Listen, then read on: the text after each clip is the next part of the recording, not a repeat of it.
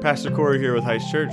Thank you for listening to our sermon podcast. If you would like more information about Heights Church, simply go to weareheights.org or follow us on our Facebook page. If you're looking to get plugged into a church, feel free to reach out to us via our website by simply clicking contact, and we will help you find a similar church in your area. Hope the podcast serves you well, and thanks for tuning in.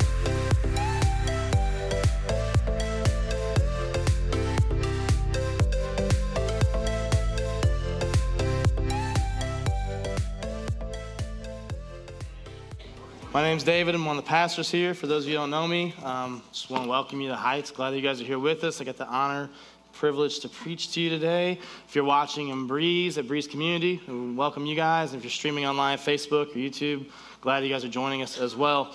So we got a lot to just dig into today. This passage is really, really deep. It's about rest, which I think is so vital to us as people. And it's something that I personally struggle with a great deal, to actually rest, which we'll talk about. But also it's got a lot of Old Testament references and stuff, and I want to make sure that we do a really good job at digging in, understanding it, and just looking at the whole picture. So we're going to go right at it today. Here's our big idea for today is a lack of rest reveals a lack of faith and trust in Jesus' lordship, his finished work on the cross, and his caring love for you. So when we doubt Jesus, when we don't trust him, we're doubting all those things. We're doubting his lordship. We're doubting that he's finished his work on the cross. There's nothing left for us to do. And we're doubting that he actually loves us. And those are all three different types of rest that we can see right here from this passage. We see all of them. When we doubt his lordship, we're doubting Sabbath rest, that we actually are required to do it, because it was one of the 10 commandments. So if we say, well, that doesn't apply to me now, I don't need to do that, then what you're saying is Jesus isn't Lord, which we've been talking about for weeks as we've walked through Hebrews. That sometimes you'll see Jesus as Lord and not Savior, or you'll see him as Savior and not Lord, and sometimes we see him as neither. But if we don't believe that he is his gospel, that he's going to give us eternal rest, then we're doubting that. We're doubting him as his work on the cross being finished, that he did enough to save us from our sins. And if we doubt his caring love, again, we're just doubting him as good. And we won't experience his rest. So it is really, really important for us just to understand that today, that this passage, there's a lot here about lots of different types of rest. Like I said, there's the Sabbath rest. There's entering the rest of the promised land that they're talking about. There's the rest that is provided just through the gospel. And we need to see and understand all of it. It's all right here. Like I said, the promises, you see it in verses 1 and 8. The gospel is verse 2. And lastly, that Sabbath rest, you see that mentioned as well in the scripture. It's very, very clear to us that it is important for us. And so we have to answer this question then. What is rest in Jesus? What is rest in Jesus? I've already told you there's 3 different types of rest. But ultimately, they're all pointing to Jesus. Everything we've been going through, this is the whole purpose of the book of Hebrews, is to show that these Jewish now Christians who were following Jesus, that everything the Old Testament pointed to was Jesus. That all the rituals, all the covenants, all the things that they did was pointing them to Jesus. And so with this text, what we know and what we can read is that he's warning them. Hey, the same as your people who didn't enter the promised land, who was led out of slavery in Egypt, just as they didn't enter the promised land, if you don't listen and you harden your hearts, you're not going to enter his rest either. Just as the gospel came to them in a sense that there's a coming Messiah, some of them didn't believe that. Do you believe now that he did come and rise and die and rise again? He's really, really wanting them to hear and understand that this rest is important for them. It's important for their souls. See, the nation of Israel had received many promises from the beginning of time. There's a lot of promises made to individuals who represented Israel as a whole, but it was made to an individual like Abraham. He's without a son. His wife is barren, and what does God do? God promises him a child, a son, and that his descendants would be as numerous as the stars in the sky and the sand upon the seashore.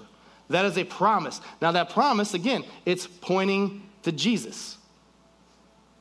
Jesus, God triune God promises King David that someone, a descendant of his, would sit upon his throne in Israel for all time, for eternity. He was talking about Jesus. Those are promises made to individuals that was going to benefit the whole nation of Israel.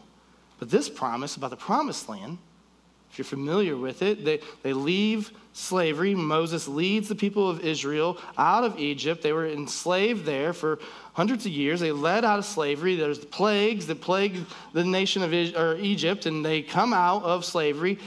God parts the Red Sea. They get into the wilderness, and they're on the edge of going into the promised land, and they stop because they're not faithful. They don't trust God, and they never enter that rest. But that promise was made to the whole nation. And he's using it as a warning for them to not miss out like those people missed out, because they're getting persecuted. They need rest. They need comforted. And he's saying, don't miss out like your descendants did. Stay focused on who Jesus is. Rest in him. And so the idea then is this, is that resting in Jesus is just merely trusting that he is good and that he's going to fulfill the promises that he's made. Now, like I said, there's 3 different types of rest. There's Sabbath rest. There's the gospel rest. There's just the idea of knowing that he's good and he's caring for you. But ultimately, they all point to just trusting that he came, he lived, he died, and he rose again. That's it. That's really it. In a nutshell, if we believe that, it should then completely order all of our priorities in life in order that we would be then willing to rest in him. So resting in Jesus is just abiding in him. Through a real intimate prayer life, through reading of God's word, being in community with other believers, that is what rest is. And we're going to talk about Sabbath rest in a minute, but the problem is we can't even get that part right. Just to trust God enough to say, I'm going to rest in you that you've got everything under control. This is what Jesus himself says in Matthew 11, 28 through 30. He says, come to me, all who labor and are heavy laden. I will give you rest. Take my yoke upon you and learn from me, for I am gentle and lowly in heart, and you will find rest for your souls. My yoke is easy and my burden is light. We don't believe that. We don't believe it at all. So often we just grind it out. If you're like me, type A, I'm an 8 on the Enneagram, like I just want to get stuff done. I just go. I'm like laser focused. This is the task. I'm going to do it. And you know what I do a lot of times? I'll do it apart from Jesus. I don't rest in him. I'm too just wired to go. I can't even, I'm like over there literally like bouncing up and down during worship because I'm like so jacked up just to get up here and preach. I can't sit still. I just want to move. I want another task. Give me another thing to do. I don't just come to him and get the rest that he gives. I don't let him take my yoke.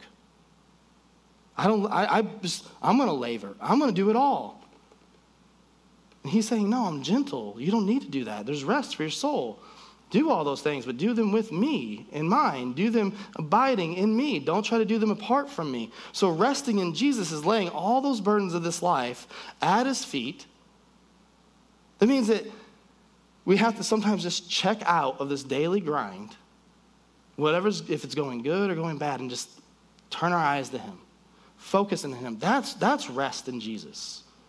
That's resting in him. See, by doing that, when you find this hard place that you're in, it seems a little bit calmer. It seems just a little bit calmer because when you go before Jesus, now you don't have to try to earn your keep. He's done it all for you. You're not trying to prove anything to anyone or to yourself. We've said it before, we are our own worst critics. We're judging everything that we do. You and your internal thoughts are just sitting there picking at yourself and condemning yourself and thinking about how much you lack in this area or that area and just always trying to like maybe self-improve. And Jesus is saying, stop. I've done it all. I've taken care of it. Your identity is found in me. Your identity is completely in me. You don't need to do all that. If I didn't like you, if I didn't love you, I wouldn't have saved you. You don't need to be a better version of David. You need to be just in me. Yeah, he's going to sanctify you. He's going to work in your life and make you look more like him, but it's in him. You're not going to just white knuckle discipline it through this life and think that you're going to get better on your own. You can't. You won't. And you won't be rested trying to do it. You're going to be stressed, worn out, tired. It's abiding in him. How can we do that? Well, because he experienced the most radical restlessness so that we could experience the most radical rest. That's what he's done for us. Like, he took all of it on. He's like, stop, just slow down. And so what we do then is we get going, and life is hard. And all these different situations, stuff just comes up out of nowhere that we don't expect. Or maybe it is on a Sunday, and you're like, I got to go to work tomorrow, and I really don't want to. Because of whatever reason it may be, because we're not abiding in Jesus. And so we see all the negatives in this world, which they exist. And we're not going to pretend that they're not there. But if we just abide in him and we slow down and just look to him, spend time in his word, prayer, in community, Sunday mornings, which we're going to talk about in a minute. But then you might ask, well, do I need to actually Sabbath then? Yeah, you do. But no, you don't have to be legalistic about it. There's obviously different work schedules in this room within our church. Some of you may be able to completely, in a sense, and I'll explain this in a minute, check out for a 24-hour period. You got 8 hours of sleep and 16 hours during the day that you're not having to do the work that you don't want to do. And this doesn't mean you don't do laundry, you don't feed your kids, you can't do anything, okay? Like, let's just be really clear. You can still do all that stuff, but you're doing it with Christ in mind, slowing down, enjoying his creation. The fact, thank God, I've got grass to mow. So I'm not saying you can't do anything during a Sabbath period. But some of you might be like, hey, that doesn't work for me. I don't have just 24 hours. All right. Do you always carve out Sunday morning that nothing else can get in the way of this? Probably not. A lot of us are pretty good at missing church a handful of times. Like, hey, I make it 2 out of every 4 Sundays. What's keeping you there from being here the other 2? It's because we're not resting in Jesus. So Sabbath, yeah, you need to carve out time that you spend with him. That's what resting looks like. That's what resting in Jesus looks like. It's an intentionality behind it. So then what is not resting in Jesus? And here's where it gets hard for me. It's everything that you're doing apart from him. Do you know what that's like for a type A pastor to say? It's extremely hard. I can't slow down to pray about this. I know what the Bible says. I know what's faithful obedience to him. I'm just going to do that. And hopefully I don't screw it up along the way. That is my go-to. That's not what I should be doing. That's not how we should function. And it's hard for me to not, because I'm just so focused. Like, I just got to get this done. I just want to get this done. I want to do well at it. And I know where God's gifted me. I know where he's not gifted me. And so often I'm going to do this good thing. But Jesus is just part of it over here. I got this, Jesus. I don't need you. And that's a dangerous place to be. And here's why. Listen to Isaiah 64, verse 6. We have all become like one who is unclean, and all our righteous deeds are like a polluted garment. We fade like a leaf, and our iniquities, like the wind, take us away. Do you hear that from Isaiah?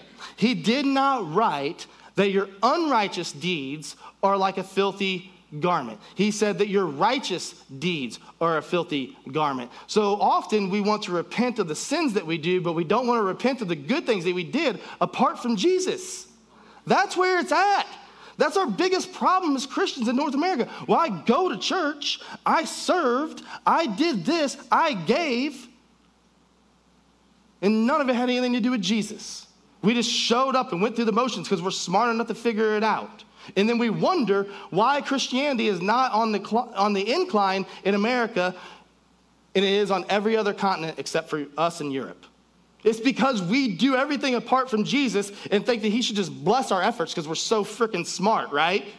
No. He's saying, abide in me, and I'm going to do all this. And so when we don't rest in Jesus, we're just running the rat race. That's it. That's what not resting in Jesus looks like. It's coming here and hoping that I'm going to hurry up and shut up in about the next 10 minutes. Not going to happen. I probably got another 30. That's what we want. We're like, I'm going to go to church, check the box. I'm going to do that, check the box. You can't do anything good apart from him. You can think that you are, but if you're doing it for any reason other than doing it in him, you're doing it to glorify yourself instead of glorifying him. We want to make his name known. We want to make him glorious. We want to point people to Jesus, not to us, not to Heights. We want to point people to Jesus. So it's not the sins that we need to repent of, which we do, but we also need to be repenting of the good things that we do without relying on him fully. So this would lead us then back to a Sabbath. Yes, you need it because we have to slow down and focus on him. So here's what we'll do. It's Saturday afternoon, Saturday evening maybe, and you're like, do I have time for church tomorrow? Laundry's not done. I still need to do grocery order. I still need to do my grass isn't mowed yet. There was a storm last night. There's a big tree limb in my yard. I just got all this stuff to do. I don't think I'm going to go to church. I'm just going to get this stuff done. That way I can rest this evening before I got to start another work week. Right? You all said it. I know you have. Guarantee it. I used to before. It's my job to be here. All right? Or it's Tuesday night, Wednesday night, Thursday night. It's time to go to missional community, whatever night yours is on. And, man, it's been a hard day at work.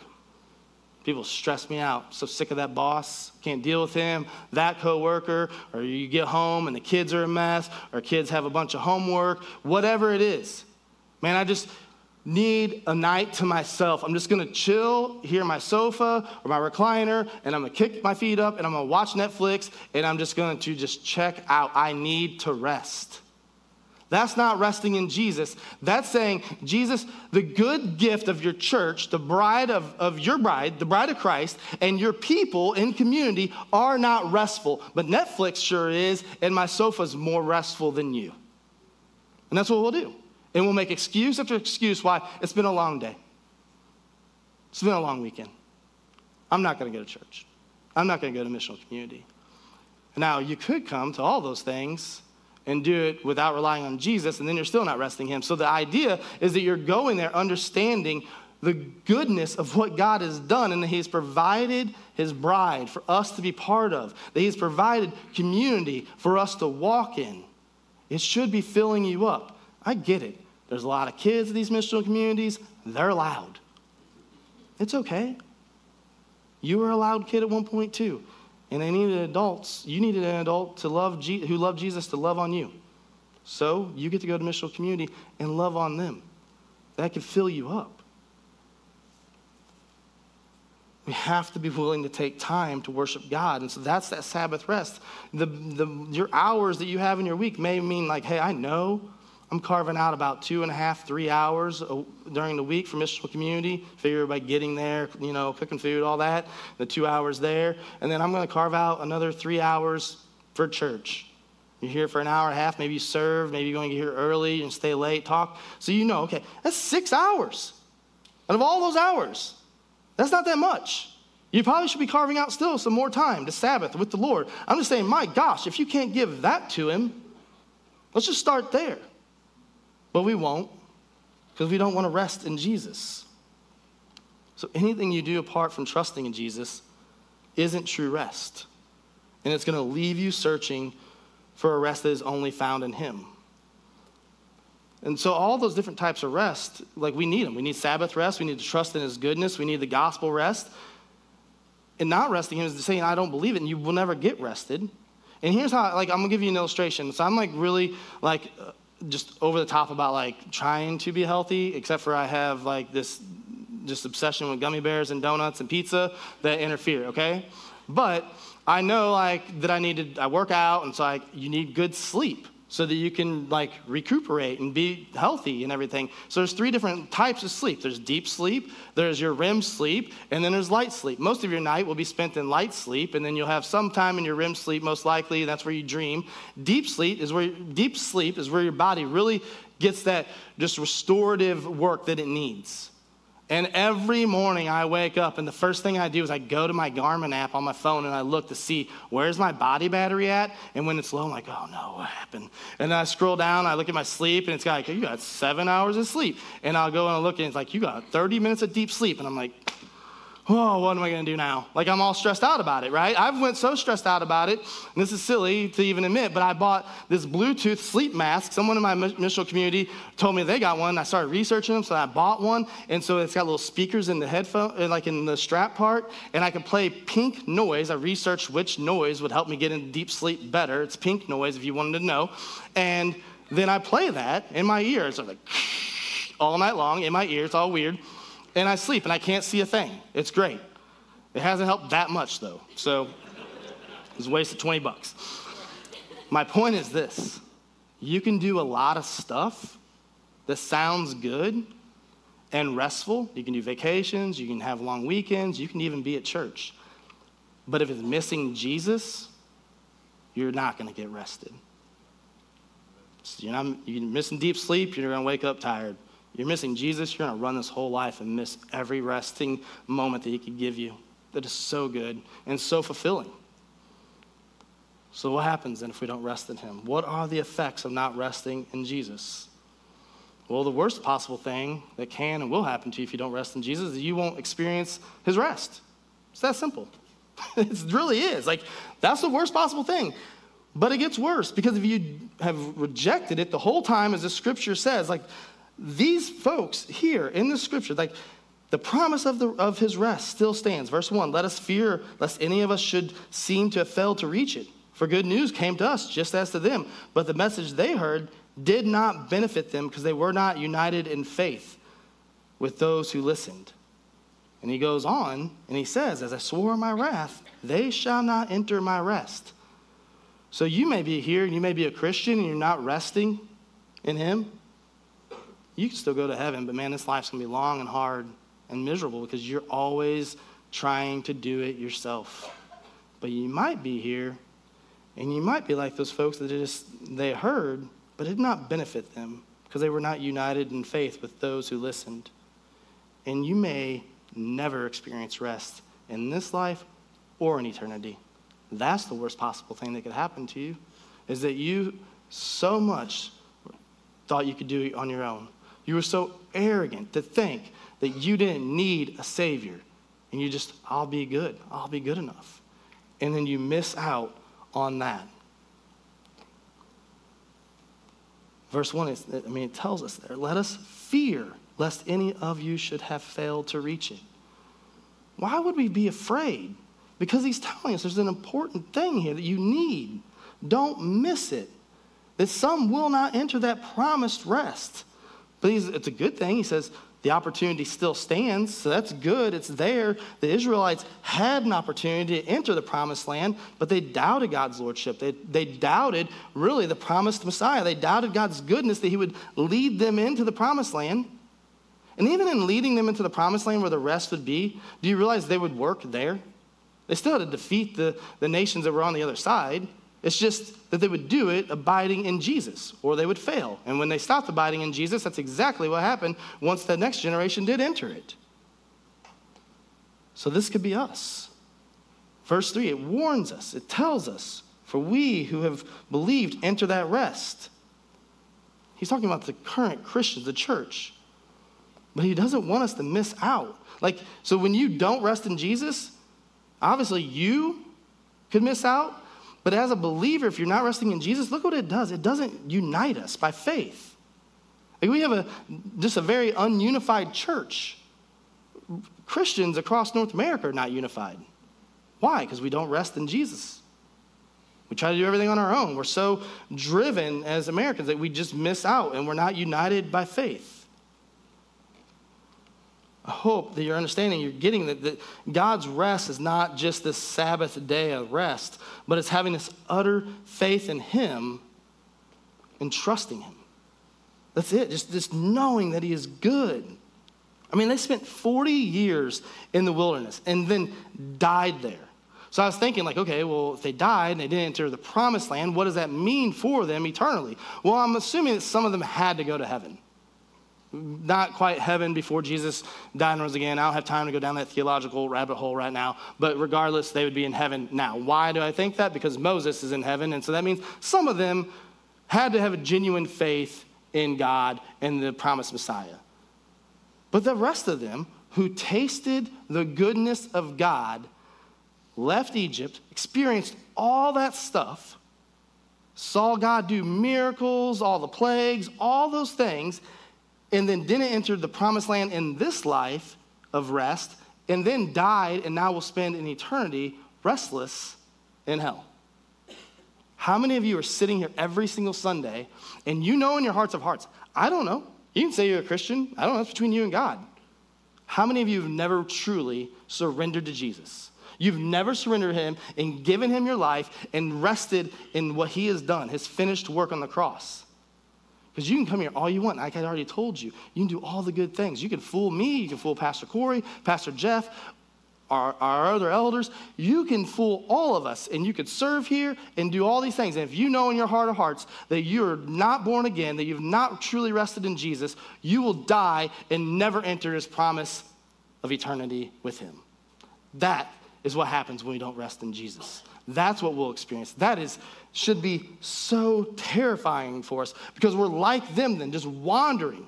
You were a slave to sin. They were a slave.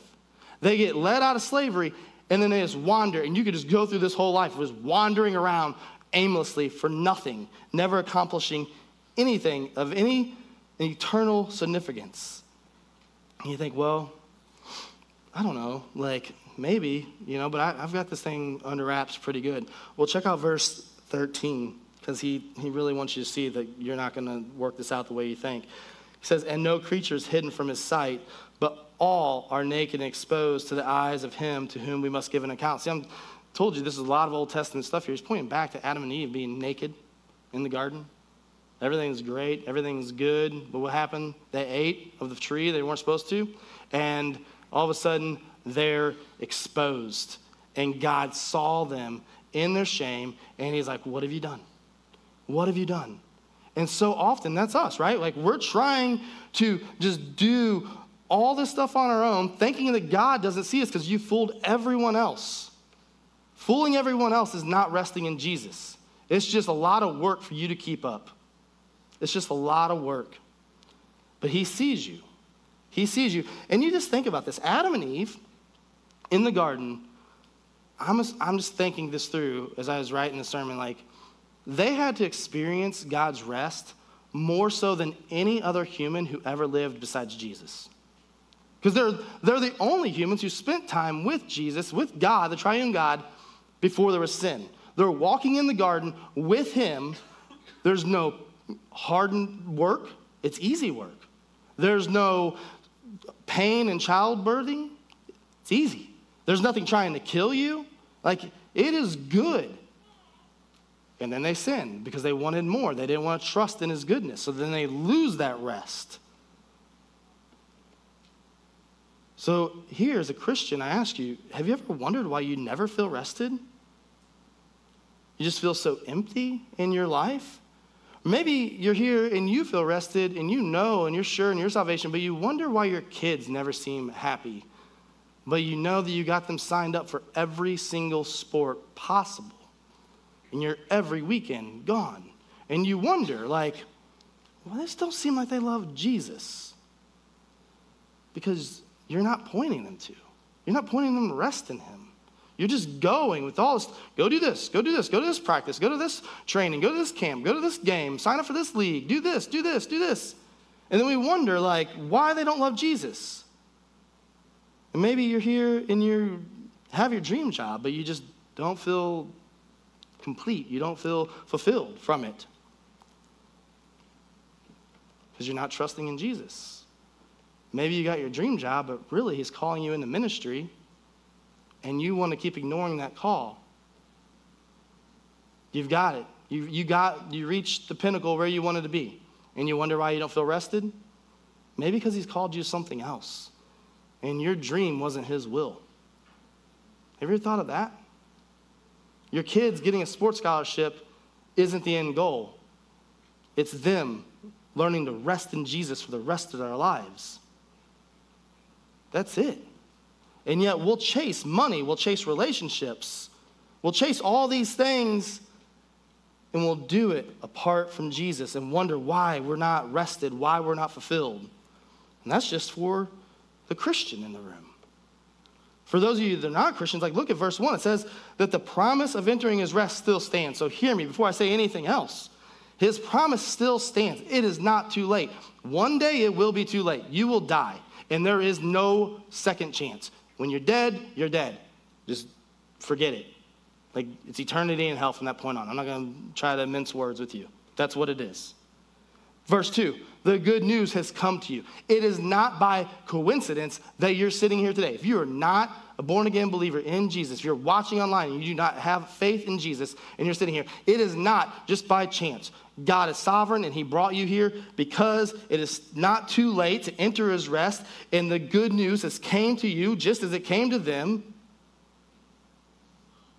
Verse 6, he continues, since therefore it remains for some to enter it. It still remains. Again, it's not too late. He wants them to hear that. Verse 7, don't harden your hearts. Because he says there today, if you hear his voice, do not harden your hearts. Don't do it.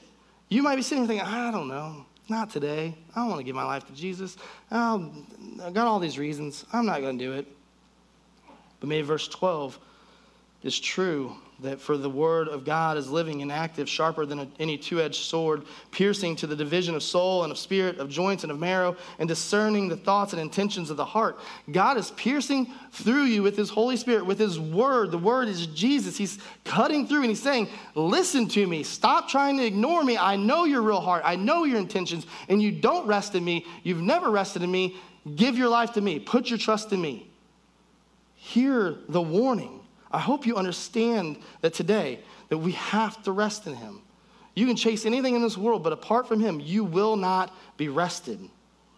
So that leads us to our last point. It's just a question for you. Will you experience eternal rest or eternal restlessness? That's what you have to decide for yourself. If you're here today, I hope that you are born again and that you will experience eternal rest. I hope that in that, then you're learning to experience rest here in this life momentarily while we're still here. But if you're here today and you do not have eternal rest, then I want you to know you only have restlessness awaiting you. There is nothing else. This is where we have to lay down everything that keeps us from resting in Jesus. Stop trying to hide behind all the fake stuff, trying to fool people, because you're not fooling God. It says this right there in verse 13, that we're naked and exposed to the eyes of him to whom we must give an account. You will stand before him one day, and you'll have to give an account for all the things that you've done. And if you're not in Christ, you're going to be condemned for all those things. The good news has came to us just as it has came to them, it says. And I want to make sure that you understand that good news, because it is the gospel, which is God's power to save. So hear me. We have all sinned. Scripture is so clear of that. And many of you in this room are sitting there and you think, I know, David, all have sinned. I get it. We have.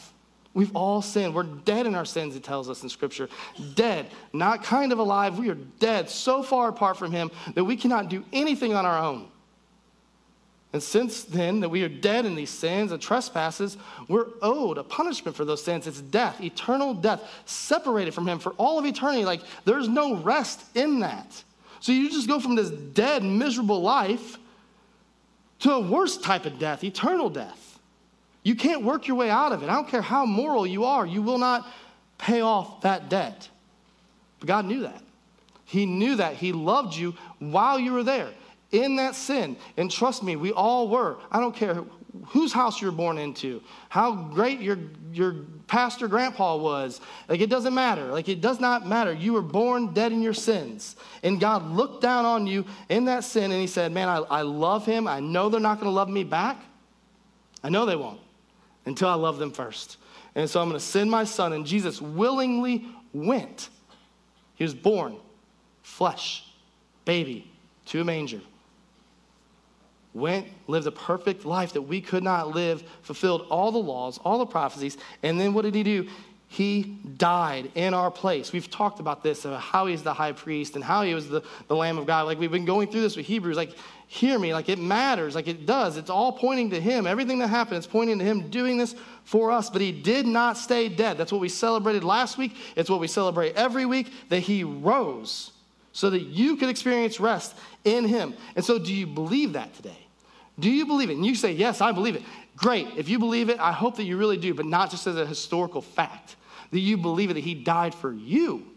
Not just he died for us, he died for the world, he died for you. That he died for those sins that you, like I said on Good Friday, you swept under the rug that no one knows about, that you'd be so ashamed if anyone saw. He sees them. Verse 13, he saw them. He saw them when they happened. He knows that they're there. But when you put your trust and rest in him, guess what he does? They're as far as the east is from the west. They're gone. They're gone. And yet we just cling to it like, I don't know. I don't know if I'm going to do this. Trust me, he died for you. You can't out-sin his grace. So today, if you're here and you're not a believer, I am begging you to give your life to Christ. Find the rest that only he offers. So I'm going to ask you to stand with me. We're going to do something completely different today as we wrap up. We're going to pray together. Then we're going to take communion. So we're going to have on the screen Psalm 23, 1 through 3. And I'm going to read this, and I'm going to just walk you through just some corporate prayer. You're going to be able to pray silently with yourself, quietly. You can pray out loud where everyone hears you if you want to. I'm great with that. That'd be fine. But this is what it says in Psalm 23, verses 1 through 3. It says, "The Lord is my shepherd, I shall not want. He makes me lie down in green pastures. He leads me beside still waters. He restores my soul. He leads me in paths of righteousness for his name's sake." So we're just going to give reverence to God. Here's what we can see in just those 3 verses. That Jesus, you are the good shepherd. Jesus, you provide. Jesus, you lead us. Jesus, you give us peace. You restore us. Jesus, you do things for your glory.